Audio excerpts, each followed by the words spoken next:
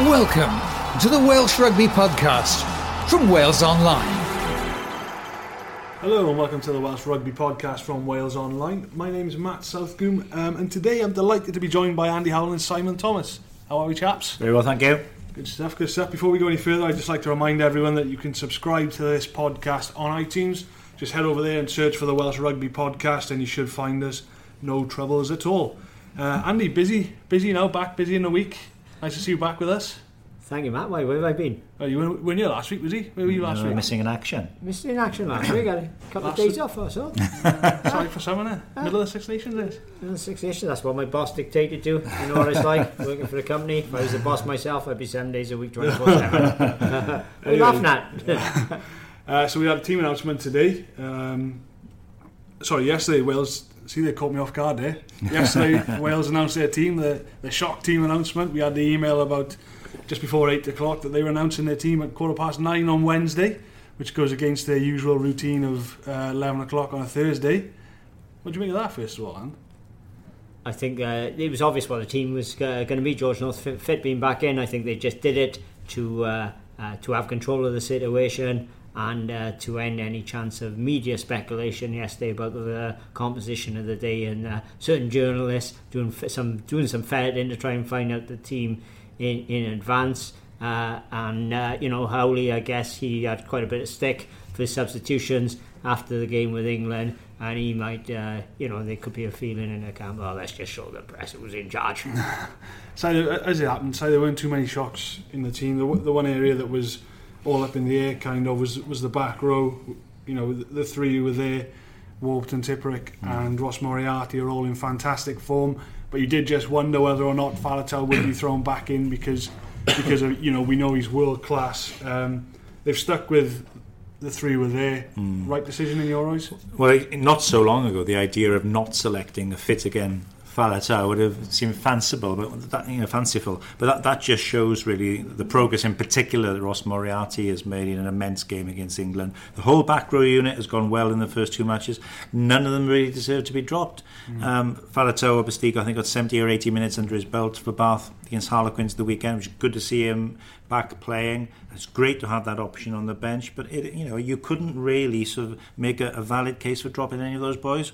And as I say, it's always a huge asset to have Faletau on the bench. Let's just hope that when he comes on, the timing of it and for whom he comes on is perhaps a little bit more judicious than it was in the England game. Matt used the word world class, and I think that describes all four of Wales's back rowers, because Ross Moriarty, his father was a world class player, a fantastic player in rugby union and rugby league, and this boy looks like he's heading the same way. Don't forget, he's already a World Cup winner, albeit with England, the under-20s. Before we go any further, I just want to play a clip for you from today's press conference. Rob Howley was asked this very question about the back row, and here's what he had to say.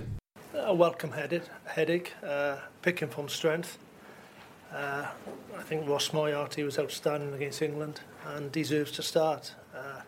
Like I said in the first week, when you're leaving Thomas Young going back to London Wasps, it just shows the strength and depth we've got. And to go up to Scotland, obviously their back row is one of their strengths, and we feel this is the right back row to start the game. So Andy, as we've heard, Rob Howley obviously agrees with you that there are four world class players in that Welsh back row. Hold on a minute, Matt, I agree with him. Let's get it right, he's the boss. I apologise. You agree with Mr. Howley then? How's that? And he mentioned in the press conference today as well that Faletau is perhaps under a little bit of pressure for his place now, and he's expecting a good response from him. Yeah, indeed he is, isn't he? Because Faletau, he knew his situation in the past, that he could sort of perhaps rock up, walk in a team. There was no real competition for number 8. He played, I don't think he missed a minute, did he, for loads and loads of games. So all of a sudden now, Faletau, Moriarty, the emergence of him as first of all as a blindside flanker, and now as a number 8, which interesting is what happened to his father. His father started off as a blindside flanker and then went to number 8, and he's such an athlete, etc. He's putting pressure on Faletau, and the good thing about it is it should bring the best out of both of them, and you would hope that both will improve and keep pushing each other to greater heights. Maybe it's what Faletau needed when it came to Wales. So, can you remember, since he really grabbed hold of that number 8 shirt and made it his own, can you remember a time where his position has been under such threat? Well, no, it's not just that, but it's been a case of there wasn't really a number 8 pushing. I mean, I guess at the very start of his career, you had Ryan Jones, didn't you? But I mean, from that 2011 World Cup on, he's been one of the first names on the team sheet, which is interestingly, at that 2011 World Cup, Ryan Jones went to the World Cup with a calf injury. If he hadn't had a calf injury, Faletau might not have had his chance, but he took his chance. And during the warm-up games that before that World Cup, Ryan was out, I think, with a calf then, and Faletau grabbed his chance, same as Priestland did at the time, didn't he? Yeah. At outside half, and since then he hasn't looked back. We've been very lucky, before Moriarty came on the scene, where we probably were struggling in terms of a backup number 8. We were incredibly lucky that he stayed injury-free. All those years of the Dragons, not an injury, goes to Bath and he does his knee ligaments twice in a season. So, I don't know, perhaps the grass isn't always greener over there. This is coming at a good time for Faletau, though, isn't it? Because every player needs a sort of kick up the backside and to know that you're not safe in an international side. Yeah, I think Sam Warburton is proving that now himself, because he's no longer captain. And he says, that's the challenge he needed. Not being captain means he's got to work harder to get in the team because, which he accepted. A captain is hard to drop a captain. So I think not being captain is driving Sam on, as well as now Faletau being driven on by Moriarty and vice versa. So on the back row as a whole side, there's obviously 3. Ross Moriarty plays at 6 for Gloucester, so effectively there are 3 flankers in the Welsh back row. And you look at the Scottish back row as well, it's not a too dissimilar situation there either. It's going to be a pretty open, fast game. You look at it, you've got 5 players in that back row division. The 2 units who've played a fair bit of rugby on the open side. All of those players in the back row. I mean, Barclay's played 7, obviously. John Hardy's a 7. Wilson can play right across the back row. And then Wales as well have essentially 2 open sides and a guy who normally plays his club rugby on the flank. So it's going to be fast and furious. The breakdown's going to be fascinating. That's why it's a big plus that Warburton is over the shoulder bang he took in the latter stages of the England game, because his physicality over the ball is going to be absolutely crucial. I have to be honest, I'm surprised Scotland have dropped Hamish Watson. I think he's played really well. He's like a rubber ball, he's onto everything, and it was notable for me that Warren Gatland picked him out as particular praise when he was talking about the first 2 weeks. So I am surprised at that. Hardy's a good player, but he's had very limited rugby over the last few months, so a bit of a strange one for me, that. And I get the impression that this game is going to have to be refereed very carefully at the breakdown, because as we're alluding to here, we've got plenty of flankers on the field, and that normally means that the battle of the breakdown could potentially become quite messy at times. I think John Lacey's in charge at Murrayfield on Saturday. Anything could happen then. He's got to set his stall out, doesn't he, early on. I know we saw in the England game, that the breakdown was not going to be a free-for-all. The ball was going to be in and out as soon as possible, and it made for a fantastic game. Yeah, that's because the players knew what they were going to get off Jerome Grasses. And the same as players do with Nigel Owen. And Nigel Owens, unfortunately, with Mr. Lacey, you never know what you're going to get from him. So he can be hot, or he can be cold. He can be a nightmare as a first spectator to watch games he's in charge of, or some can be pretty open. I guess both these back rows will look to try and take advantage of his officiating, and if he allows it to become a free-for-all, it could become a right mess, couldn't it, and become a really not a great game for spectators, and it could be end up with loads of penalties, etc. And the other thing which could come into it, which I think you boys need to take into consideration, because you two are both off to Murrayfield this weekend, take some warm clothes with you, because the forecast is not great, boys, at all, and the weather could be a big factor in this match. Indeed. The only change to the starting 15 for Wales comes on the wing, and that's George North coming back into the fold. Well, that's a surprise. So well, he knew that was going to happen, didn't he? It was obvious it was going to happen. Well, you would have thought so, but did any of us really know what his leg was doing? Well, we knew he was nearly right for the England game. If Howley said after that match that was a close call. So it was in all likelihood it was only a dead leg. Dead legs are usually right within a fortnight. So always expected him to come back. I think he would have come back even if Cuthbert had had a good game last week. So he always seems to do well against Scotland North. I know he scored a couple of tries against him in the last few years. Yeah, he's on the edge of history as well. He scored in his last 5 consecutive Six Nations matches. If he scores again this weekend, that's a championship record. He's joint with Shane Williams 5 in a row at the moment. That's no mean achievement, and he is on his day. Well, we saw what he can do with one leg against Italy with the try he scored. So now he's on two. He's been twice the player, and he is at his best still. An outstanding strike weapon. It was interesting hearing Sean Edwards talk about him this week. He was asked about what he brings, and understandably, from a defensive coach's point of view, he immediately turned to the defensive aspect and said that was the area that has always been the one that's needed to be worked on with George, because he came in as a great attacking force, and it's been a work in progress to sort of build his defensive game. Now Sean is of the view that over the last few months, last year maybe, his defensive game has really come on. So I don't know, what do you think about that, Andy? I disagree.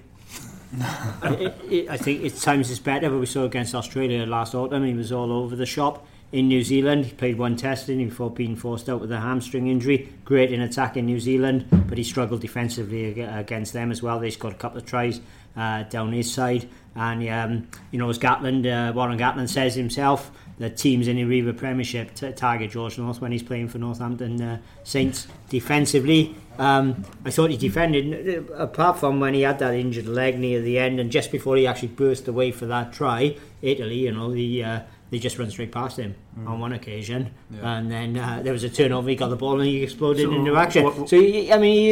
He's still working at it. What do you see? Are you talking about weakness in the tackle or positioning? Positioning against Australia was a problem, and I don't think he's a big chap. I don't think he's very good under the eyeball, and can be targeted with cross kicks. I remember a few years ago, actually when he was at the Scarlets, Ulster did a massive job on him in a Pro 12 semi-final. They just kicked on him and Tommy Bowe had a field day.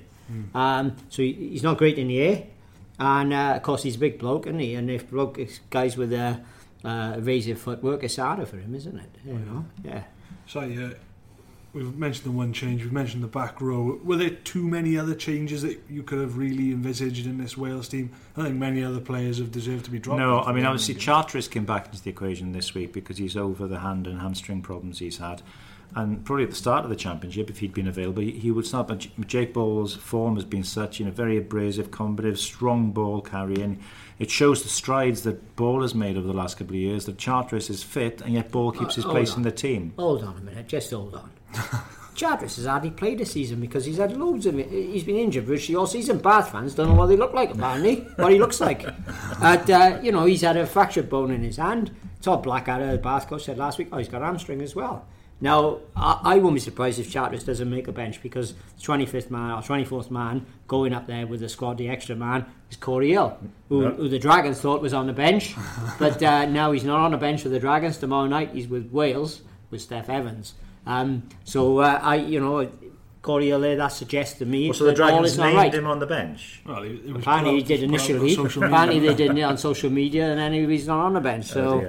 So that's an interesting one. So Charteris is in the same boat as Faletau. He hasn't not played much rugby this season, and Jake Ball has been perhaps, with Alun Wyn-Jones, the form second round Welsh rugby. He was fantastic against Toulon and Saracens for the Scarlets, and he was great against England the other week. You were raving about him, Matt. I was raving about him. He's been outstanding this season. The other area, I suppose, where was a debate, because it's changed during the championship, was the propping situation, because you've had the two that started against Italy, and the different two started against England. They've stuck with those boys who started against England, which Thomas Francis and Rob Evans. I think you'll see that the two boys coming off the bench. Sanson Lee will come off, Nicky Smith will come off. There's good competition there. I just think that for this game in particular, if you look at Scotland in this championship, they've really struggled in the scrum. Big time. It's their massive Achilles heel. They had a desperate time early on against Ireland. Or throughout most of the Irish game, to be honest, and then against France, that juggernaut pack caused them huge problems. Now they have made a change. Alan Dell, he's been going in reverse for the last 3 weeks. He's gone out of the starting lineup, and Gordon Reid, who's a more experienced guy, 29-year-old, he's come in. He's been talking it up. He says they're ready to handle any kind of bullying tactics from Wales up front. But I think clearly, when you look at how much Scotland have struggled in that area, you would imagine, with a bit of rain forecast as well, Wales will really, I'm sure, look to take it on. What I would consider... The Welsh scrum hasn't been firing on all cylinders. No, but let's not forget. Yeah, the Scottish there's firing on all cylinders, and there's what's been happening to Scotland.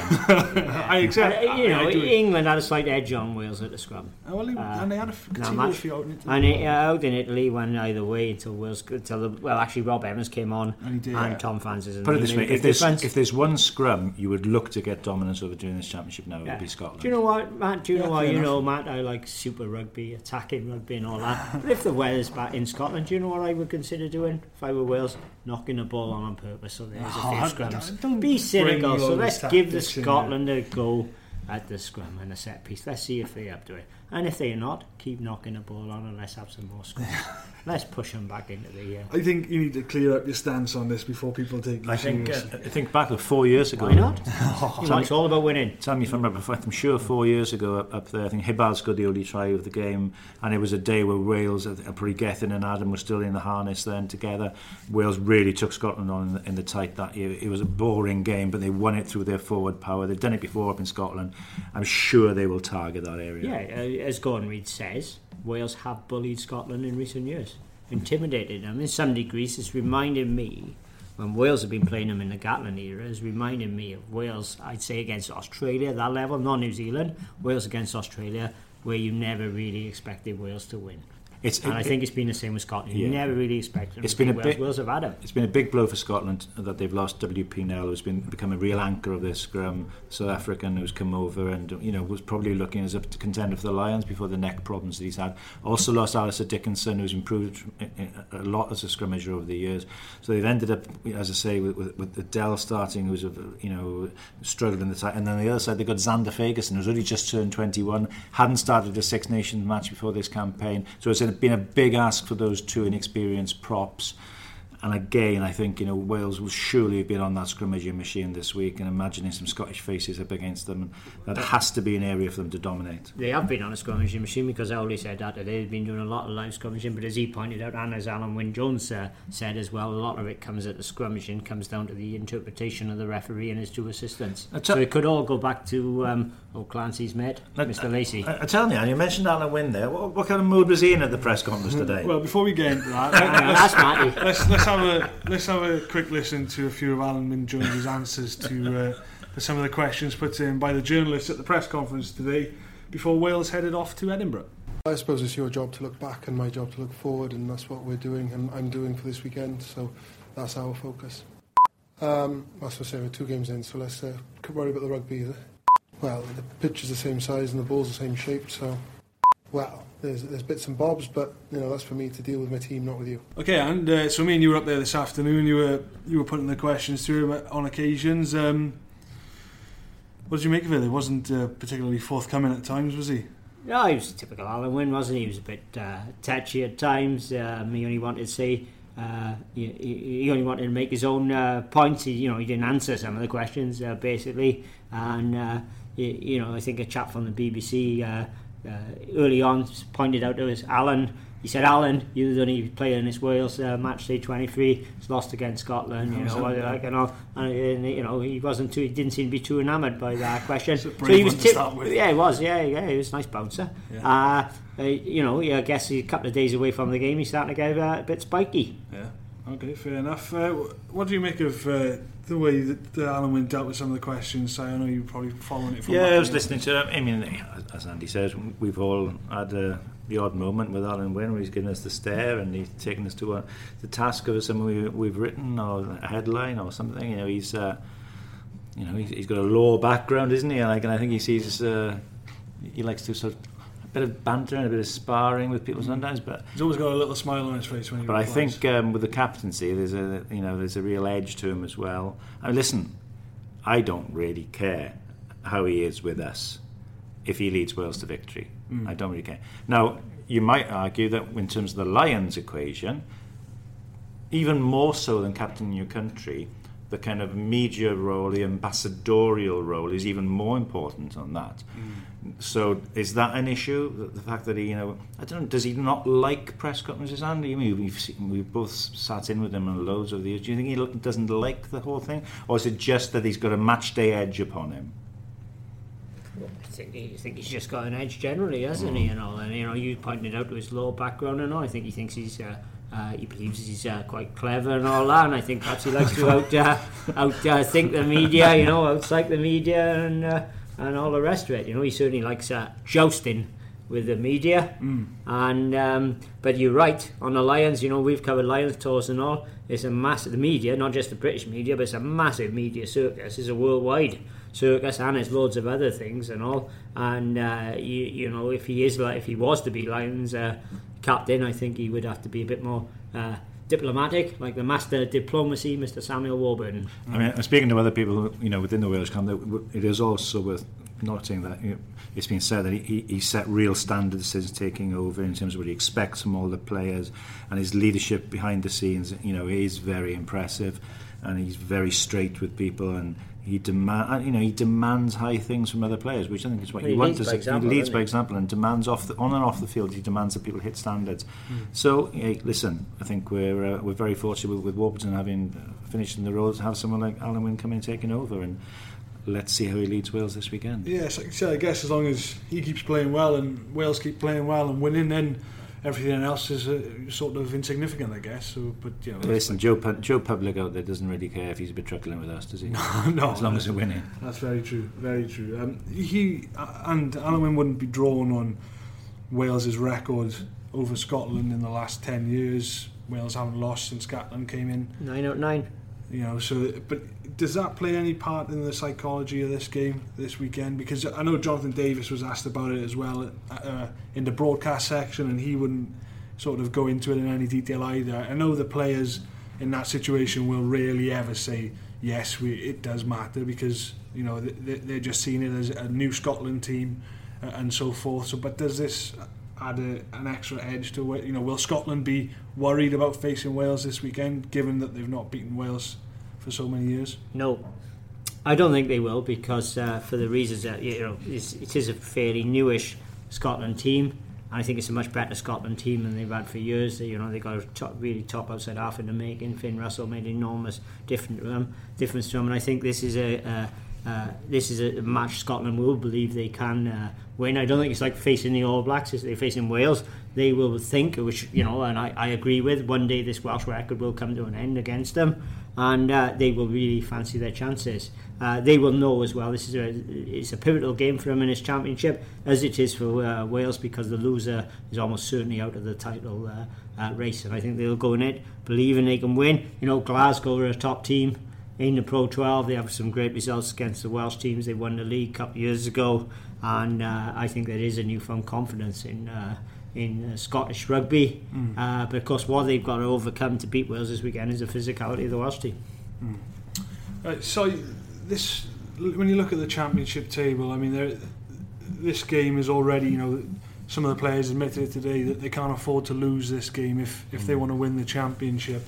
I know there's bonus points and so on involved, and that kind of extends things a little bit. But you lose 2 games in the Six Nations, you're not going to win it, are you? No, you're not. It's it is a make or break for both teams. And then touching on what Andy said, this is the best Scotland team since we lost them in 2007. This is the toughest test Wales have faced since that day.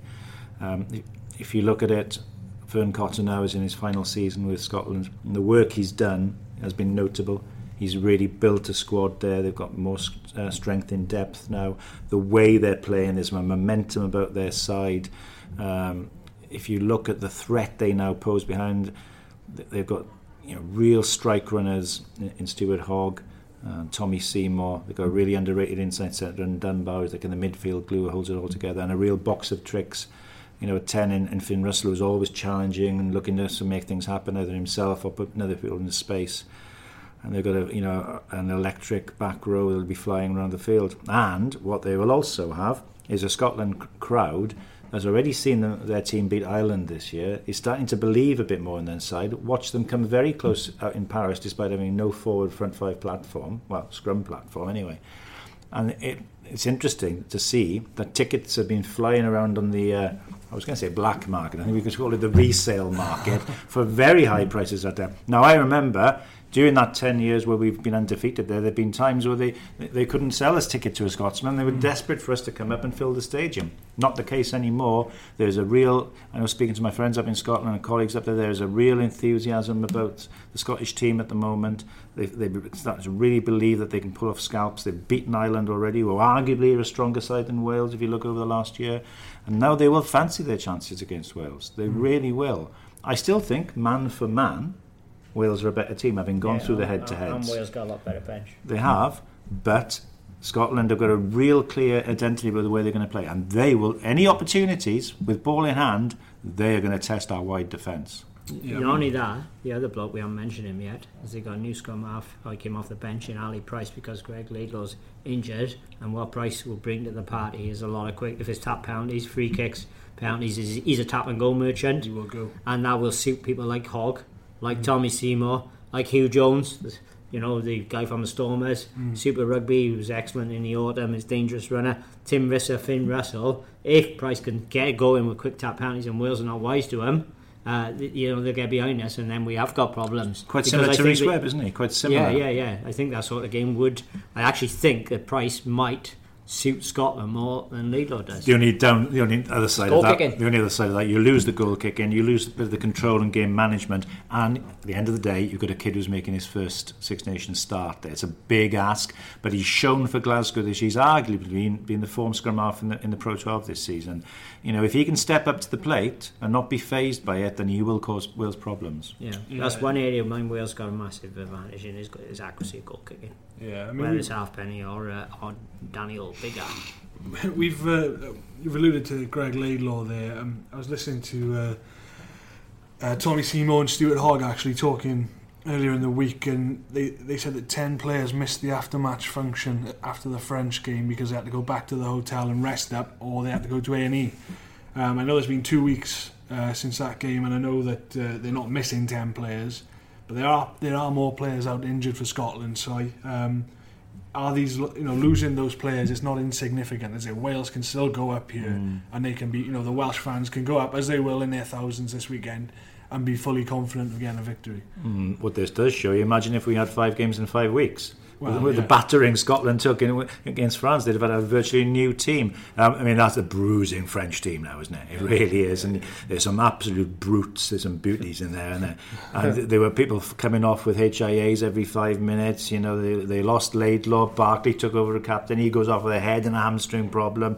Hardy got a bang. I think Dunbar got a bang. Honestly, they were falling like 9 pins. They did really well given all the injuries to stay in the game like they did. So they will have been very grateful for this 2-week break. They've not managed, ironically, the guy who was pulled out, who's failed to make it, actually picked up an injury playing for Saracens. That's Sean Maitland, who I think has played well in the first 2 games.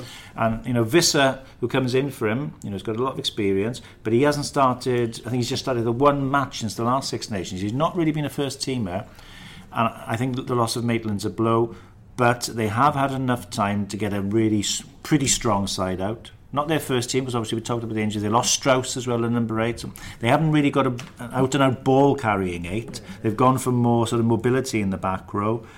But that 2 weeks has at least enabled them to get the likes of Barkley and Hardy fit, so it has been important. Yeah, that's a massive blow for them losing Strauss, because even off going backwards against France when he was receiving the ball, he was still making yards. He's their big ball carrier. Ryan Wilson, he's a flanker who plays number 8, very upright, and he can be targeted and driven back by Tatler, so they will miss Strauss's ability low to the ground, getting over that, scrambling over the gain line. And we're going to miss the Battle of the Beards. It would have been Strauss against Jake Ball. Against WG Grace. Alright, I think we leave it there, chaps. Just before we go, just to remind you, we've obviously got the Pro 12 action this weekend. We've got Edinburgh Blues on Friday at 5 minutes past 7, Dragons Leinster at 7:30, and Munster Scarlets at 7:35, all on Friday night.